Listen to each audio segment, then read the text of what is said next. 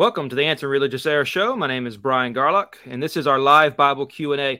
If you have a Bible question, please send it to us now. You can email us, questions@answeringreligiouserror.com. Again, that's questions@answeringreligiouserror.com. If you want to get a hold of us, that is the best way, or you can private message us, facebook.com/answeringreligiouserror. There are a lot of shares that are on Facebook, and so if you comment with a question on just a random shared video, we might not see it. So email us or private message us on our Facebook page. You can also come on the show if you'd like and show your face. We'd encourage you to do so. You can follow the instructions there on the video description for Facebook and YouTube, and just follow those instructions, and we will bring you on the show and let you ask the panel your question, maybe go back and forth with them for a few minutes, and be a neat little experience there. You can also view us on Twitter now and on podcasts. And so if you're not able to watch the show live, you want to listen to the show afterwards, you can on all major podcast platforms. And this show will be uploaded immediately after we go live on video. And then also I'd like to let you know about another podcast show that we have. It's Monday through Friday with Mark Dunnigan, and it is 5 a.m. It's called the Daily Answer. And so if you are interested in learning about what the daily answer is in your life, which you need to know about God's word, about living in this world, using the wisdom that God has given us to really fight temptation and fight the devil and fight this world as you wake up, as you go to work, as you go to school, whatever the case may be, you need the daily answer. Mark Dunnigan has it. It's Monday through Friday at 5 a.m. And so check that out on all major podcast platforms. You will be challenged. You will be encouraged as well. And so we encourage you to check that out. All right, panel, how are you doing? It's good to see everyone. Doing Stephen, well Brian, here. Nick, Barry. Nick is filling in again for us. He's becoming a regular. Not sure if we like that or not, but we'll let it slide for now. I'm just playing with you, Nick. I'm just playing. Brian, it's good to have you back. You were gone for what, 2 weeks? It was. That's right. Yeah. 2 weeks. It was tough. It was. It was. We really enjoy you and your comments on the show, brother. I really do. So I do, at least. I don't know about the others, but not so much. Yeah. Well, it's the spelling of your name. That's what really messes everything up. Yeah. All right. Let's have a word of prayer, and then we will get going. Stephen, why don't you lead us in that? All right. Let's bow together. Our holy and righteous Father, our kind King, we come before your throne giving thanks for all that you have blessed us with, most especially that you have made yourself known to us, that you have done so through your word, that you have providentially preserved over the years, that we can continue to look back to the wisdom that you have delivered from the very beginning to man until down to all the way through the completion of the revelation through your Son, coming to live a life on earth that we may witness what it is, the example of God among us. Father, as we strive to open up that word today, as we strive to answer questions from your word, help us to have wisdom and help us to be faithful and true to who you are and who you've revealed yourself to be. We pray that we can all gain the most from our time spent here this day. These things we pray in your Son's name. Amen. Amen. Appreciate the prayer. All right, live Bible Q&A. Send your questions in now. Email us questions@answeringreligiouserror.com. Private message us, facebook.com/answeringreligiouserror, or you can come on the show by following the instructions in the video description for Facebook and YouTube. But first, it is meme time.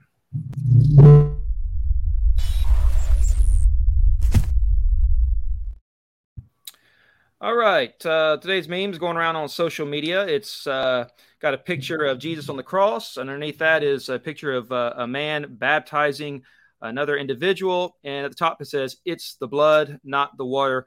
You might hear this in circles where you begin to talk about how baptism saves. You know, you have the scriptures do affirm that baptism is for the forgiveness of sins. It is that which puts us into Christ, into the body of Christ. And so if you go around teaching what the scriptures say, you might have someone say, "Oh, no. It's the blood that saves. It's not the water." Or you might be charged with believing in water salvation. So we want to handle this meme and see what the panel has to say about answering this charge here. Nick, let's start with you. I always start with Stephen because he's underneath me, but we'll start at the bottom. Go ahead. Yeah, so I can appreciate some of the principles that this meme is trying to get across, but I think it's missing the point that by trying to emphasize that water is not necessary, because as we can see in the scriptures that it certainly is. The Ethiopian eunuch in Acts 8 says, "Here is water, what hinders me from being baptized?" And so we know that water is a critical element in our obedience when we're coming to Christ. And so when I talk about how we are saved, we have to have both sides of the equation. We have to have the side where God is working, and then we have to have the side where we're working. And so I asked two questions. What saves us? What washes away our sins?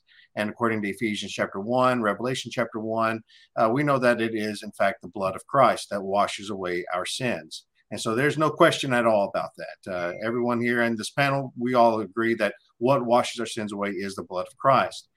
But what this meme fails to answer is, when does the blood of Christ wash away our sins? And that's when water baptism comes into effect, because we see that that not everybody is going to be saved by the blood of Christ, and so only those who come to him in obedience.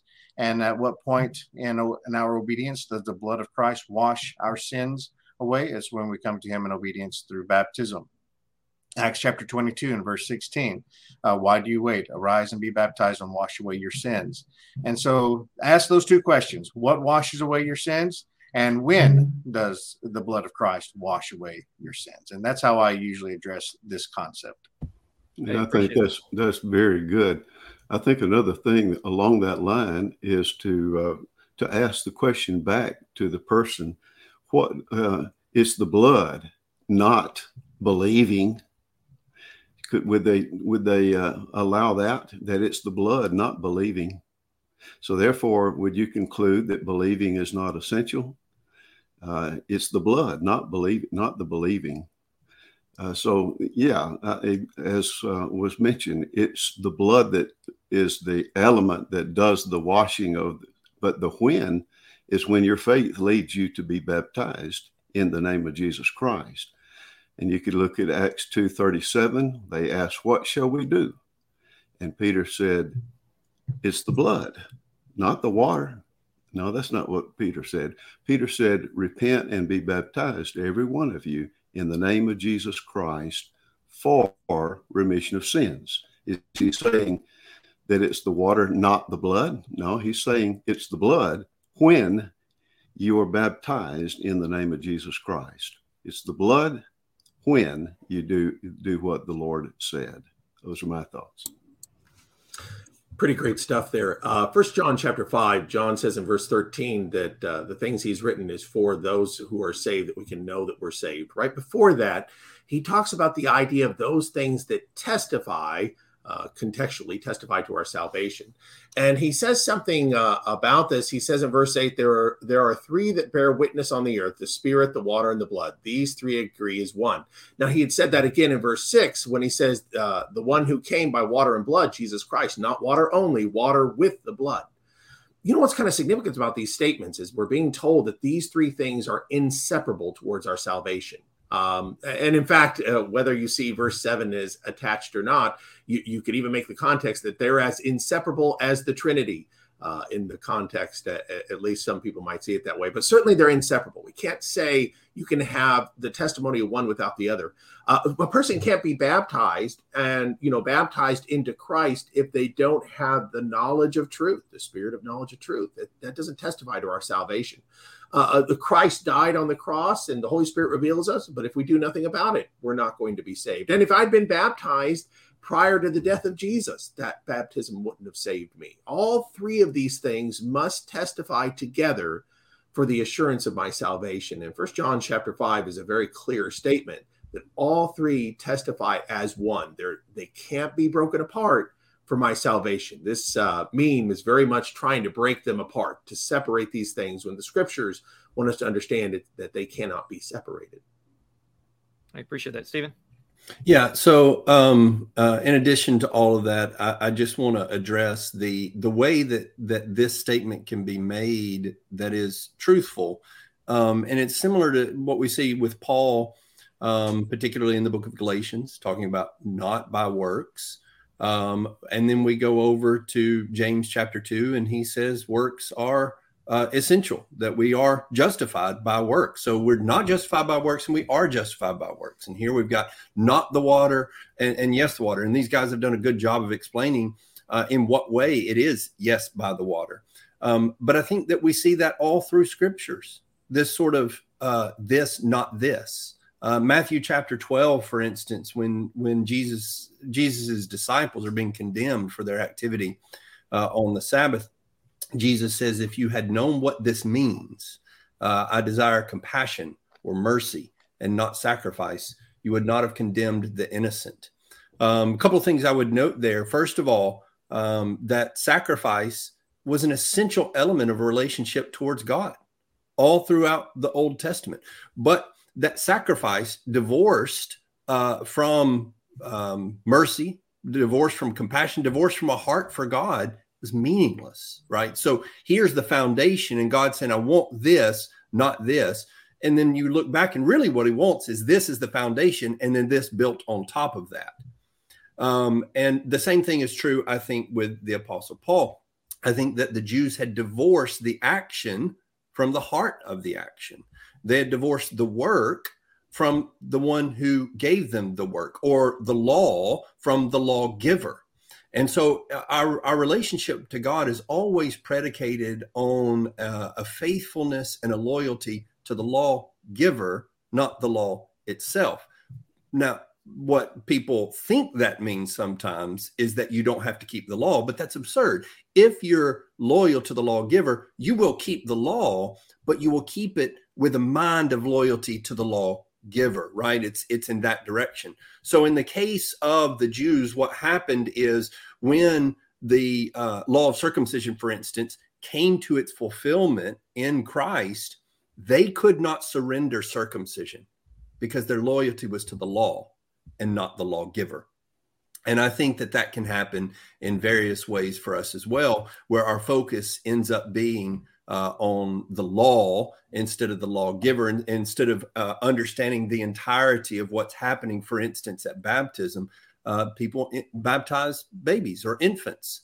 Well, that's divorcing. That's taking the work and divorcing it from the thing that the work represents, or the one that the work represents.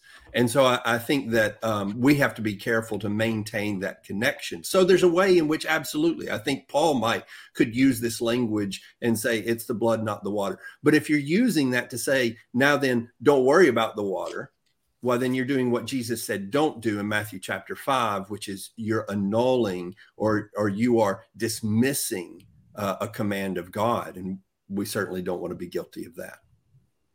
Appreciate those comments. That's great wisdom there, brother. All right, that's all the time we have for the meantime. If you have a meme that you see floating around out there in the social media that maybe is causing you some trouble, maybe causing you some doubt, you don't know how to answer, send it to us. You can email us questions at answeringreligiouserror.com or private message us, facebook.com/answeringreligiouserror.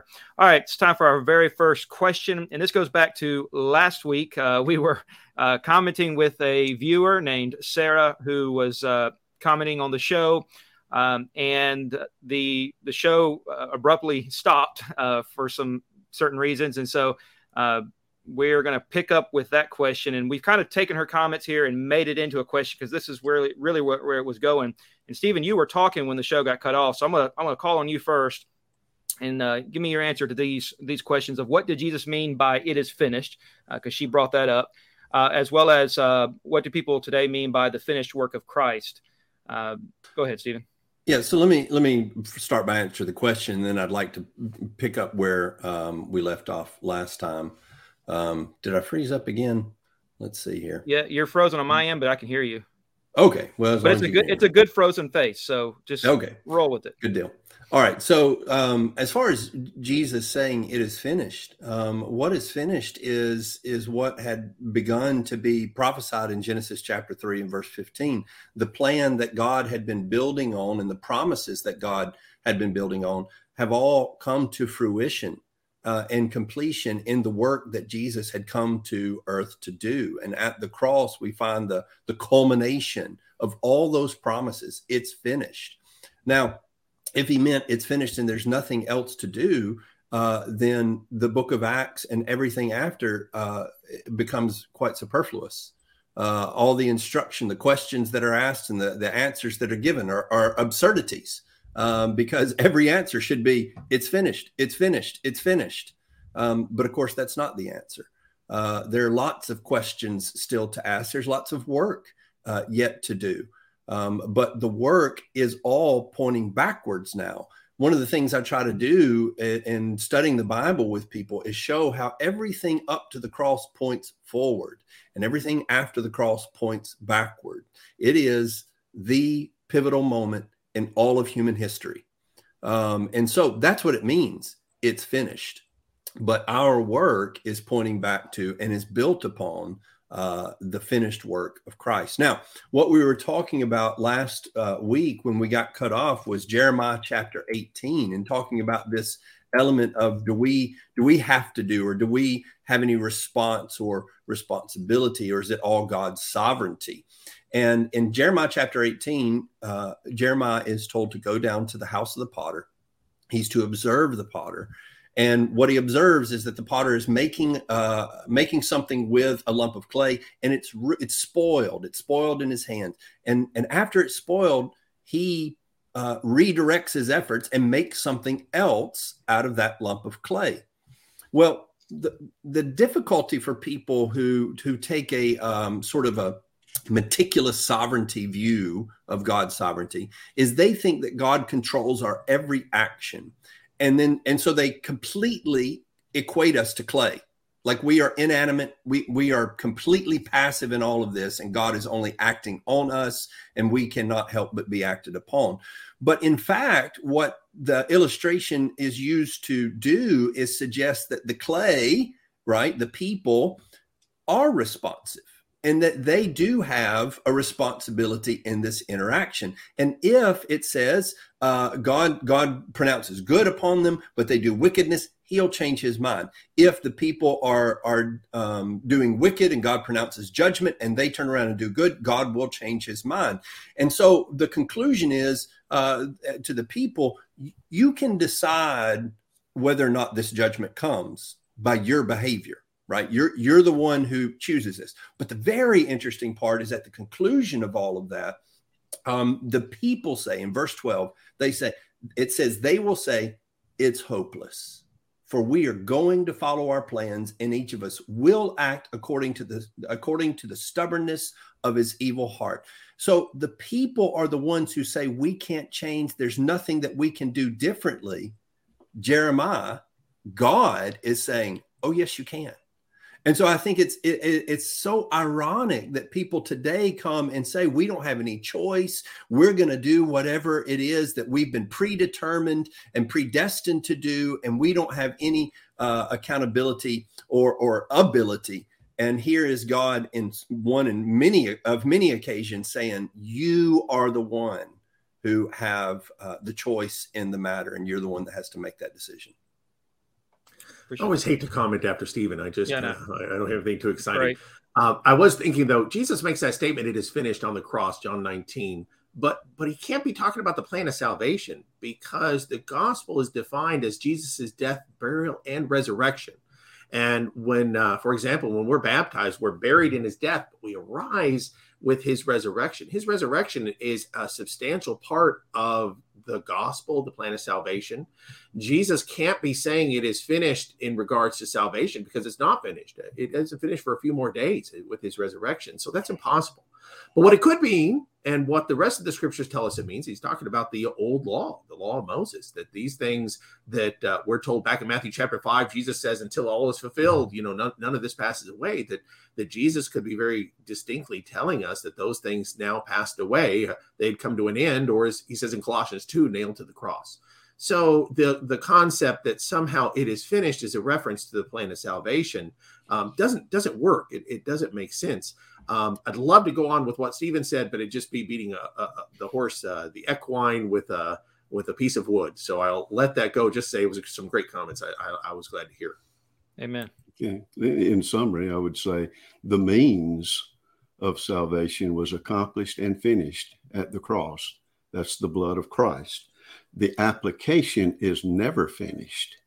It is always the case that God is not willing that any should perish, but that all should come to repentance. Well, how many need to come to repentance? Well, everybody does.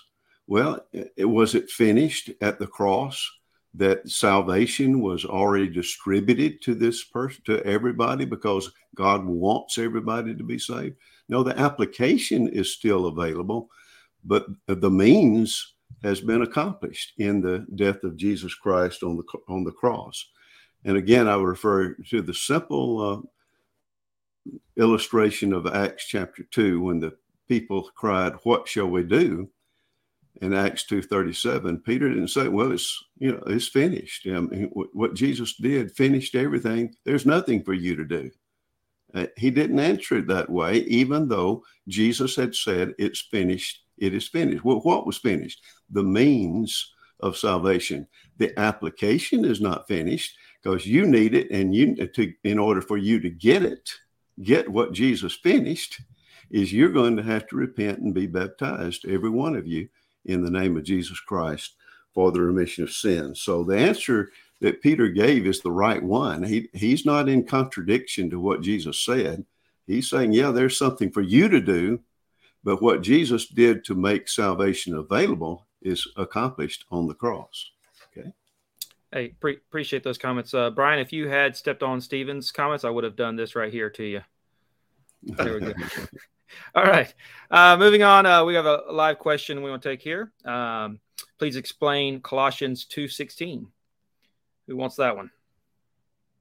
Now, let me read it first. It says, therefore, no one is to act as your judge in regard to food or drink, or in respect to a festival or a new moon or a Sabbath day. Now, obviously, that needs to be taken in context with the passage or the verses right above it. But who would like to start us off with answering that? Yeah, I'd say the verses above it, and particularly the verse right after it, in verse 7, things which are a mere shadow of what is to come, but the substance belongs to Christ. This is the critical issue when we're discussing what the Old Testament is. We frequently look at verse 14, and it's very important to look at that, having canceled out the certificate of debt consisting of decrees against us, which was hostile to us, and he's taken it out of the way, having nailed it to the cross. And so there are allusions to the law there. And then we get more specificity when we look at verse 16, food restrictions, drink restrictions, festivals, responsibilities, new moons, Sabbaths. But then verse 17, things which are a mere shadow of what is to come. I think the important thing is not just for us to recognize that there is there's a dividing line between the Old Testament and the New Testament, that the specific instructions of the Old Testament have been nailed to the cross, if we are to use the language here of Colossians 2:14. But maybe as importantly to bring in is that they have found their fulfillment in the new law. So these things were a shadow. It's not just that they're just gone away and they're gone. They've faded into shadow because the substance is now here. The Sabbath day is still instructive, not because we keep it in the same way, but because we recognize its fulfillment in Jesus. Same thing with the food laws. We understand the fulfillment of holiness. We understand the fulfillment of all the feast days. And Jesus is the fulfillment. He is the central element of the fulfillment of all these things. And so to continue to keep those things is sort of a denial that Jesus has fulfilled those things. And that is really where I think the gross error comes in, is that to continue to hold on to these says he is not sufficient to have fulfilled those things. So that's verse 16 says, that no one can come in with an Old Testament passage and say, you're not keeping these laws. You can point to Christ and say, oh, yes, I am, through him. That's where I'm keeping those and being faithful to all that God has said. Nick? Yeah, so this is a debate that Paul's had to deal with in multiple books, Colossians, Ephesians. I would encourage you to read Ephesians as well, especially chapter 2 and chapter 4. This idea there's a division between Jew and Gentile, and the Jews are trying to impose upon the Gentiles this requirement to keep the law of Moses. You go back to Acts chapter 15, and up in Antioch, there were some that came from Judea that were trying to teach the brethren, unless you are circumcised according to the custom of Moses, you cannot be saved. And when Paul and Barnabas head back down to Jerusalem to figure out what's going on from that church in Jerusalem, it says that some of the Pharisees, the sect of Pharisees who believed, stood up saying it is necessary to circumcise them and to direct them to observe the law of Moses. This was a problem all across the church there in the first century. Excuse me. And so this is what Paul's dealing with there in Colossians chapter 2. He says, hey, don't let these people who are trying to push the law of Moses on you judge you in the Sabbath day and these festivals. They were just a mere shadow of the things to come in Christ. And so look at the fuller context and to help you appreciate what's going on, what Paul's trying to deal with there. You know what? One last thing to think about here with Colossians 2 is that the very next verse, he makes the statement that these things are shadows of things to come. On an aside note, maybe to add to that, kind of need to think about the idea that all these things were shadows of what came in Christ. You know, the idea of clean and unclean foods, well, that's actually a shadow about how sin impacts us. The shadow of festivals and feast days, well, we think of the Lord's Supper and the sacrifice of Jesus through those things. And finally, Sabbath, Hebrews 4 tells us that the true Sabbath is the one that all believers are awaiting for in heaven. So that's a really neat statement to consider too, the idea of how those things were merely shadows of what was to come. Just an addition thought to what we had. You're muted, Brian. My bad. We got a follow-up question on this question here. A related question. What are your thoughts on Christians today who, like some in the first century, participate in, I hope I'm pronouncing this correctly, Seders and other Jewish observances, principally to connect the elements to Christ? So I think I would say, much like we do in Bible classes where we bring in physical illustrations, that was an extreme and uncomfortable close-up. Sorry. Yeah, everybody. I just lost everybody. Where we might come into a little kid's Bible class, for instance, and we might bring some elements to illustrate. Now, maybe sacrificing a lamb right there in the kids' Bible class wouldn't be ideal, but we want to show them, a picture. A very visual picture. Really, that's what the law is about. A lot of visual, tangible elements that point to Christ. And I have friends, who are shepherds, who keep sheep and who keep goats and who have done just that in order to try to teach and illustrate what's going on. I think the big issue there is just clarity, is understanding the nature of that, understanding that what you're doing in that instance is really research, but that you're not that you're not participating with the same heart and the same mentality that a Jew would have been, because I think that can be dangerous from the standpoint of we sort of get maybe carried away with the ceremony as opposed to what the ceremony represents, and so I've seen both, and I've seen some people kind of really get into kind of Messianic Judaism. That way, which incidentally, there's some around here who are involved in that. And so we want to just appreciate it from the standpoint of, yes, it is interesting. I think even from a participant standpoint, you can say,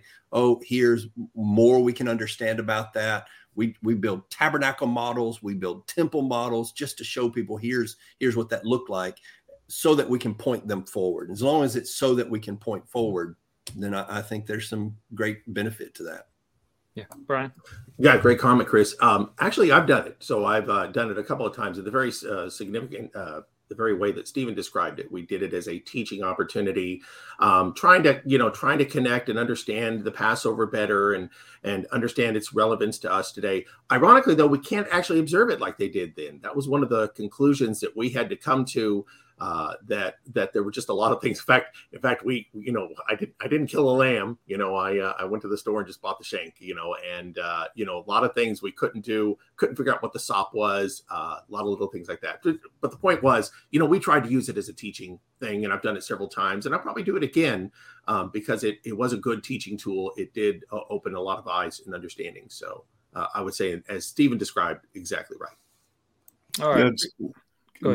I'd say Colossians chapter 2 says you are complete in him.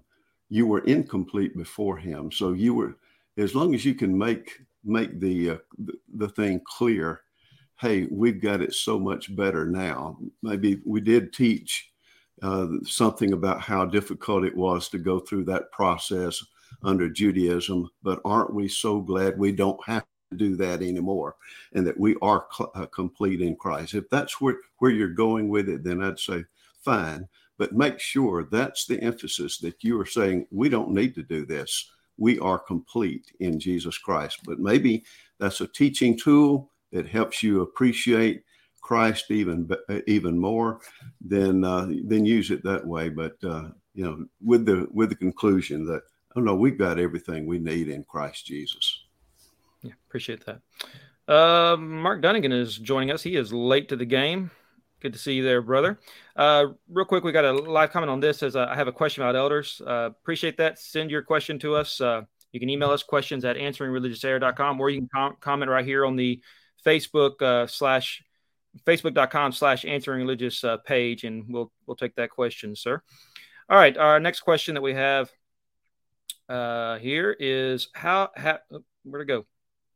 Have the living waters flowed out of Jerusalem? What are your thoughts on that, guys? The prophetic language of the living waters flowing out of Jerusalem, Jesus talked about the living waters in John chapter 7. He told us it was going to be the Holy Spirit, that when the Holy Spirit was dispersed, that would be an accomplishment of that. So we see that in Acts chapter 2. Mark? Yeah, in Isaiah chapter 2, the word of the Lord, the law of the Lord would go forth from Jerusalem. But then you have Galatians chapter 4, verse 26, talking about the Jerusalem above, and that it's greater than the Jerusalem that's below. So the one that we get the living waters from is the Jerusalem that's above, and that continues to flow. And then you have Hebrews 11, verse 22, you have come to heavenly Jerusalem. The living waters still flow. I'd ask the question, did the water stop flowing out of Jerusalem? And the answer is obviously no, it hasn't stopped flowing out of heavenly Jerusalem. It's still flowing even to this day by the gospel of Christ. I might just add one element to that. In Ezekiel chapter 47, of course, we have the ongoing description of the temple. And if you go back to chapter 40, beginning, you can see that temple, as it's being described, is obviously not a temple that we see here. Its dimensions are hard to comprehend, hard to fathom, and become increasingly clear that it's figurative measurements that are being given for various purposes. And I'm not sure I understand all of those. I think I understand some of them. But in that context, in chapter 47, it begins to describe the water that flows from that temple. And that water that flows as a stream that comes up to Ezekiel's ankles, and then his knees, his thighs, and then it's to where he's swimming in the water. And I think one of the illustrations we take away from that is that no matter how far you get, the water becomes more abundant, right? So as sin increases, so does the water of life increases.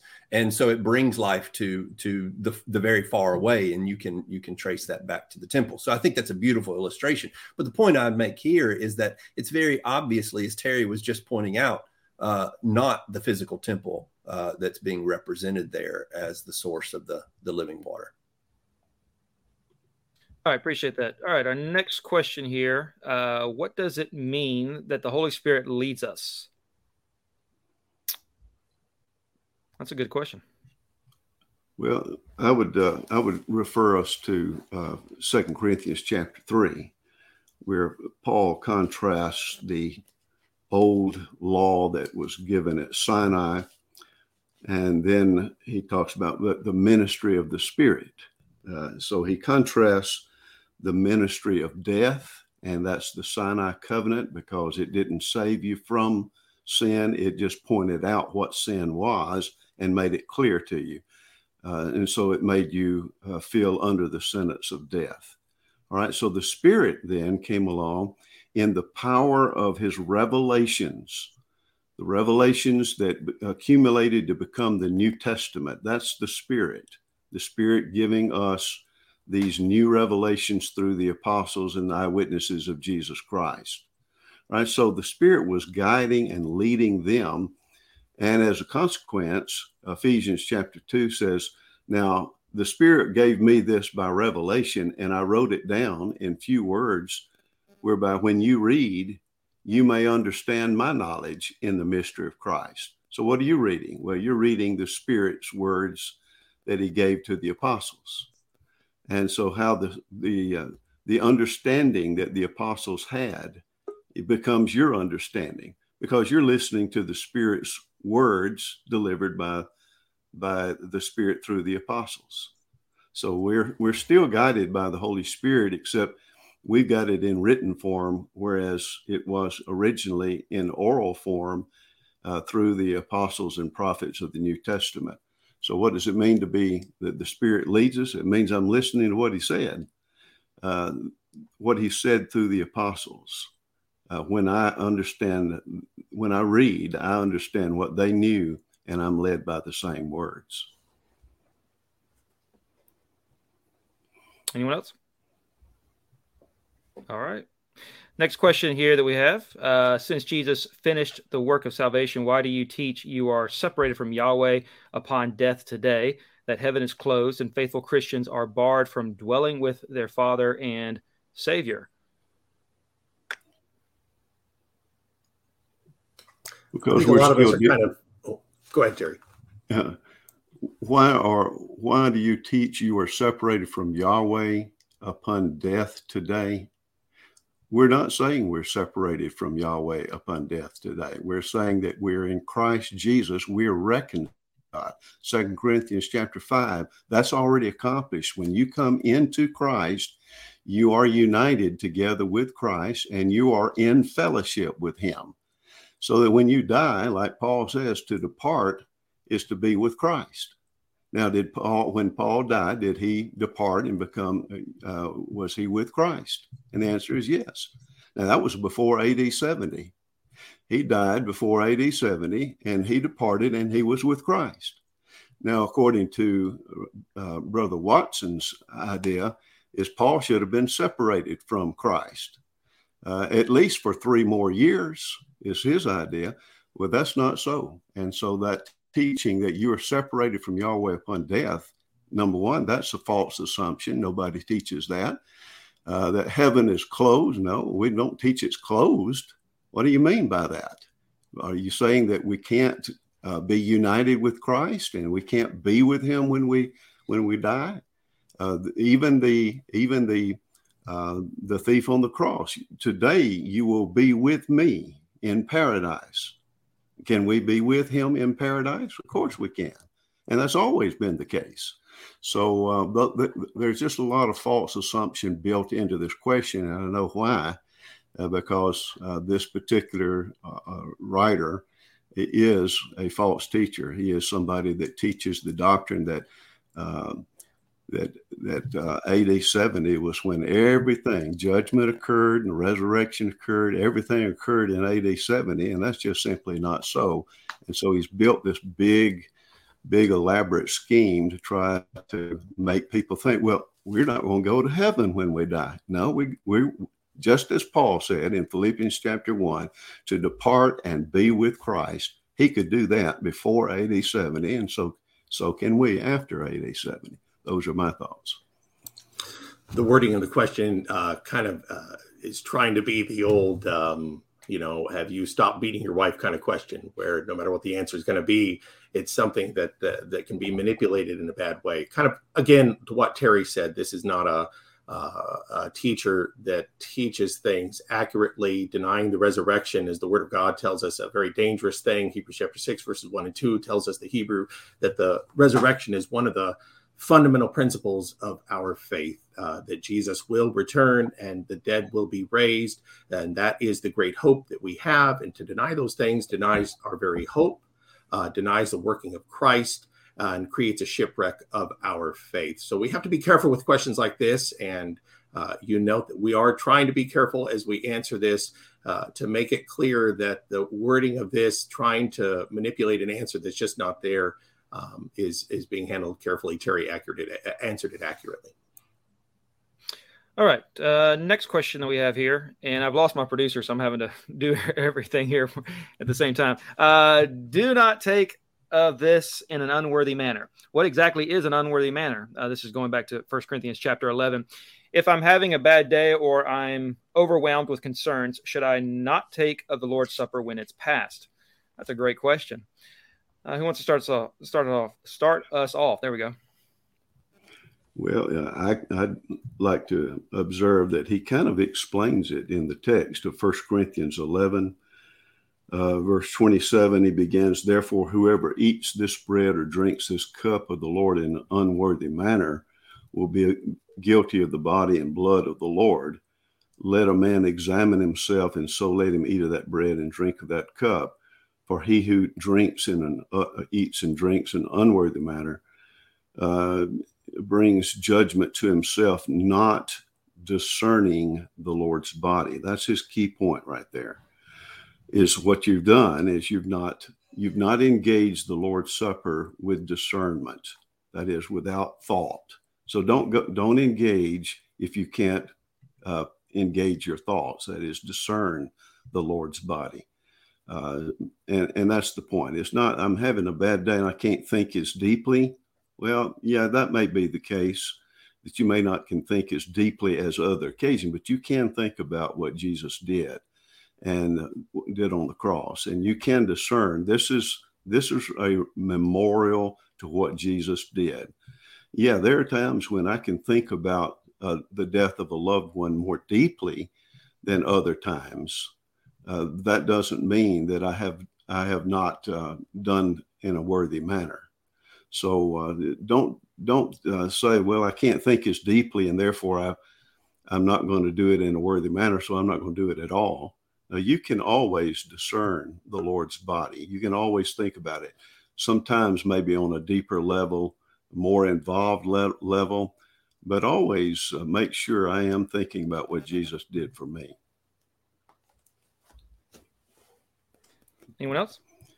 Any other thoughts? Well, y'all are quiet today. Yeah, the context of the passage, 1 Corinthians chapter 11, Paul begins with the problem that they're not taking it appropriately. Some are taking it while others don't have anything to take. And at the end of that statement or of that chapter, he then tells them that the solution is that they need to wait for one another and discern one another. In the midst of that, he's talking about discerning the body of Christ, which is to say the other believers. The body of Christ is the church, the other believers that we're taking it with. Communion is a common union. It's a communicative action that a group of people are coming together to take. And truthfully, that's the unworthy manner that Paul is speaking of in the context. The unworthy manner here is that they're not thinking about each other. They're taking it, just for me. They're not taking it as a group of believers. And so that really is the issue of unworthy manner.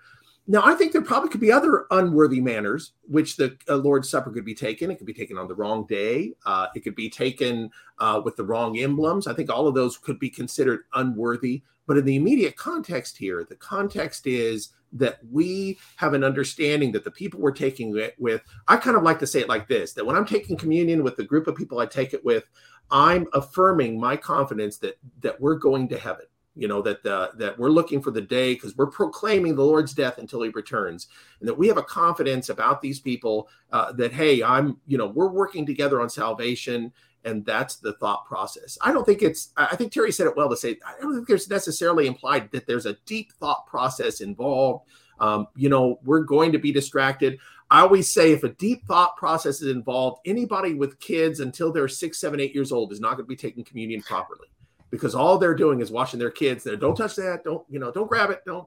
So no, I don't think that could, like I said, I don't think that would be a good way of putting it. It's not about the deep thought. It's about the understanding why we're doing it. All right. Appreciate those comments. Okay. We've got a live comment here. Someone on come on the show. Martin, how are you doing? Can you hear us, Martin? Doing good. Yeah, I can hear you. What's your question? Can you hear me? Yes, sir. What's your question? Thank you, brothers. I appreciate it. My question is in 1 Timothy chapter 5, verses 17. So I'm using the ESV version. It says, "Let the elders who rule well be considered worthy of double honor, especially those who labor in preaching and teaching." So I've had some difficulties understanding this part of the scripture. Well, does it imply that there's some elders who rule well than others, or does it specifically mean that this passage is talking about those who serve in the office of eldership as well as in the office of evangelists? And when it talks about being considered worthy of double honor, does it mean such kind of elders need to be paid? Thank you. Hey, great question, brother. So, Martin, I would say, first of all, the word honor, we can see in fact, in this same book where we're told to honor father and mother, is attached to financial care for father and mother. And so that is a part of what Paul is talking about here. More explicitly when he says, "You shall not muzzle the ox while he is threshing, and the laborer is worthy of his wages." It's one of the things that we need to understand about the work of preachers and the work of elders, evangelists and elders, that they are doing work. I think sometimes it's easy for us to not think that way. And it's important that we don't think of it like it's work just the same as every other work, because it is different. It has a different focus, and it's not identical to maybe normal wage labor, but it's still labor. And in order to do that labor, there's time and energy that's necessary. And there are times and places in which it is best to provide compensation so that somebody does have the time and energy, so that they're not using all of their time and energy in some other way. I think when Paul talks about himself as a maker of tents, he doesn't point to that as the ideal. He says that he did that as a sacrifice in some instances because it was best for the group that he was preaching for. But in many instances, his goal is to get that support so that he can focus his attention more on the work that he's trying to do. So yes, I think there is authority here and even commendation here for making sure that people have the time and the energy to do this work that God has given both evangelists and elders. And especially if somebody is holding both offices, that would be of particular importance. Yeah, that was well covered. Anybody else want to tackle that, though? Okay, Martin, appreciate it. You have any follow-up questions there, or that answer that well for you? Yeah, and okay. Well, I think I got a part of it, and part of it, I think. What about the elders who rule well? When it says, especially those who labor in preaching and teaching. So is this referring to those who serve as elders as well as evangelists? I mean, this person is an elder and he's a preacher at the same time. That's what it means. I think what we see in this is that some men preach the gospel and they support themselves while they do that. Others dedicate themselves to preaching the gospel, and we sometimes refer to that as full-time evangelism, where you dedicate yourself to preaching the word of God, and therefore you are to be supported by the church. Well, in the same way, elders can dedicate themselves on a full-time basis and say, be involved in teaching on a full-time basis and be supported by the church. And they're worthy of their hire either way. But I think the question here is ruling well. The church assesses both evangelists and elders who are dedicated to preaching and teaching the word. And they assess that he needs to be supported with great honor for the work that he's doing. And I think that is probably the church assessing the honor, the degree of honor that should be paid to that evangelist or that elder in this case. Yeah, great comments there. All right, Martin, appreciate you coming on the show, and invite you to send in more questions or come on again if you like. Thanks for coming on. All right, that is all the time we have for today. We have a few more live questions and questions that we receive and such lined up, but we will get to that, Lord willing, next Wednesday at 12 p.m. Eastern Time. Guys, any last-minute comments that you'd like to share with us? Appreciate all the comments. Even if we don't agree, we're glad to hear it and get an opportunity to answer. Absolutely. All right. Well, other than that, we'll see you next Tuesday, for some of you, for the Keeping My Head On Straight show that we have. For those who are at home, thank you for tuning in. Thank you for sharing and liking the video. We do want to make a few announcements about our shows that are coming up. Next Monday is Bob's Bible Basics. He was not on the panel today, but he is normally on.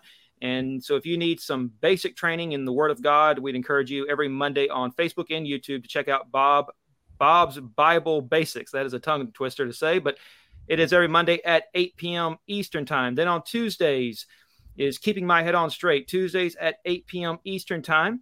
And that is a show that seeks to tackle different topics that are really affecting the mind, things that are affecting the mind today, the Christian mind. We want to make sure that we are having the right perspective, that we are serving Christ with all our heart, mind, soul, and strength. And there are things in this world that try to affect that and try to hinder us from serving Christ. And so that is a show that helps us to keep our head on straight, spiritually speaking, every Tuesday at 8 p.m. Eastern Time. You can find us on Facebook, YouTube, Twitter, as well as on all major podcast platforms. The audio will be uploaded after the show. Then on Wednesdays at 12 p.m. 12 p.m. Eastern Time is the live Bible Q&A. So if you have a Bible question, email us questions at answeringreligiouserror.com. Private message us on Facebook. That's facebook.com/answeringreligiouserror. Or you can come on the show and you can ask your question. Just follow the instructions there on the video descriptions for Facebook and YouTube. And then this show will be uploaded audio only to all major podcast platforms right after, if you're not able to watch us or view us live. Then on Thursdays is Older Women Likewise. It's a show for women by women. And so if you are a sister in Christ and you want to be encouraged by the scriptures, and especially older women who search the scriptures diligently and daily to help them in their spiritual walk, then we would encourage you to sit at their feet and listen to what they have to say about training women in to be servants within the home, within the family, within the local church, and the community. That's Older Women Likewise every Thursday, at 8 p.m. Eastern Time. They are on Facebook, YouTube, and podcast following the live broadcasts. And then finally, Monday through Friday, 5 a.m. Eastern Time is the Daily Answer with Mark Dunnigan. He was on the show today, but didn't get to talk. He came in late and having some technical difficulties with his internet, but we appreciate so much all that he does for Answering Religious Error. That is the Daily Answer podcast, Monday through Friday, 5 a.m. Eastern Time. We encourage you to reach out to us if you cannot find that podcast. We want to make sure it's everywhere out there. Just type in the Answering Religious Error, or type in Answering Religious Error or the Daily Answer, and you should be able to find his show. And that's Monday through Friday at 5 a.m. Eastern Time. That's all the time we have for today, and all the shows and announcements that we have as well. We will check you out next week, Tuesday, 8 p.m. Eastern Time, for our Keeping My Head On Straight. God bless.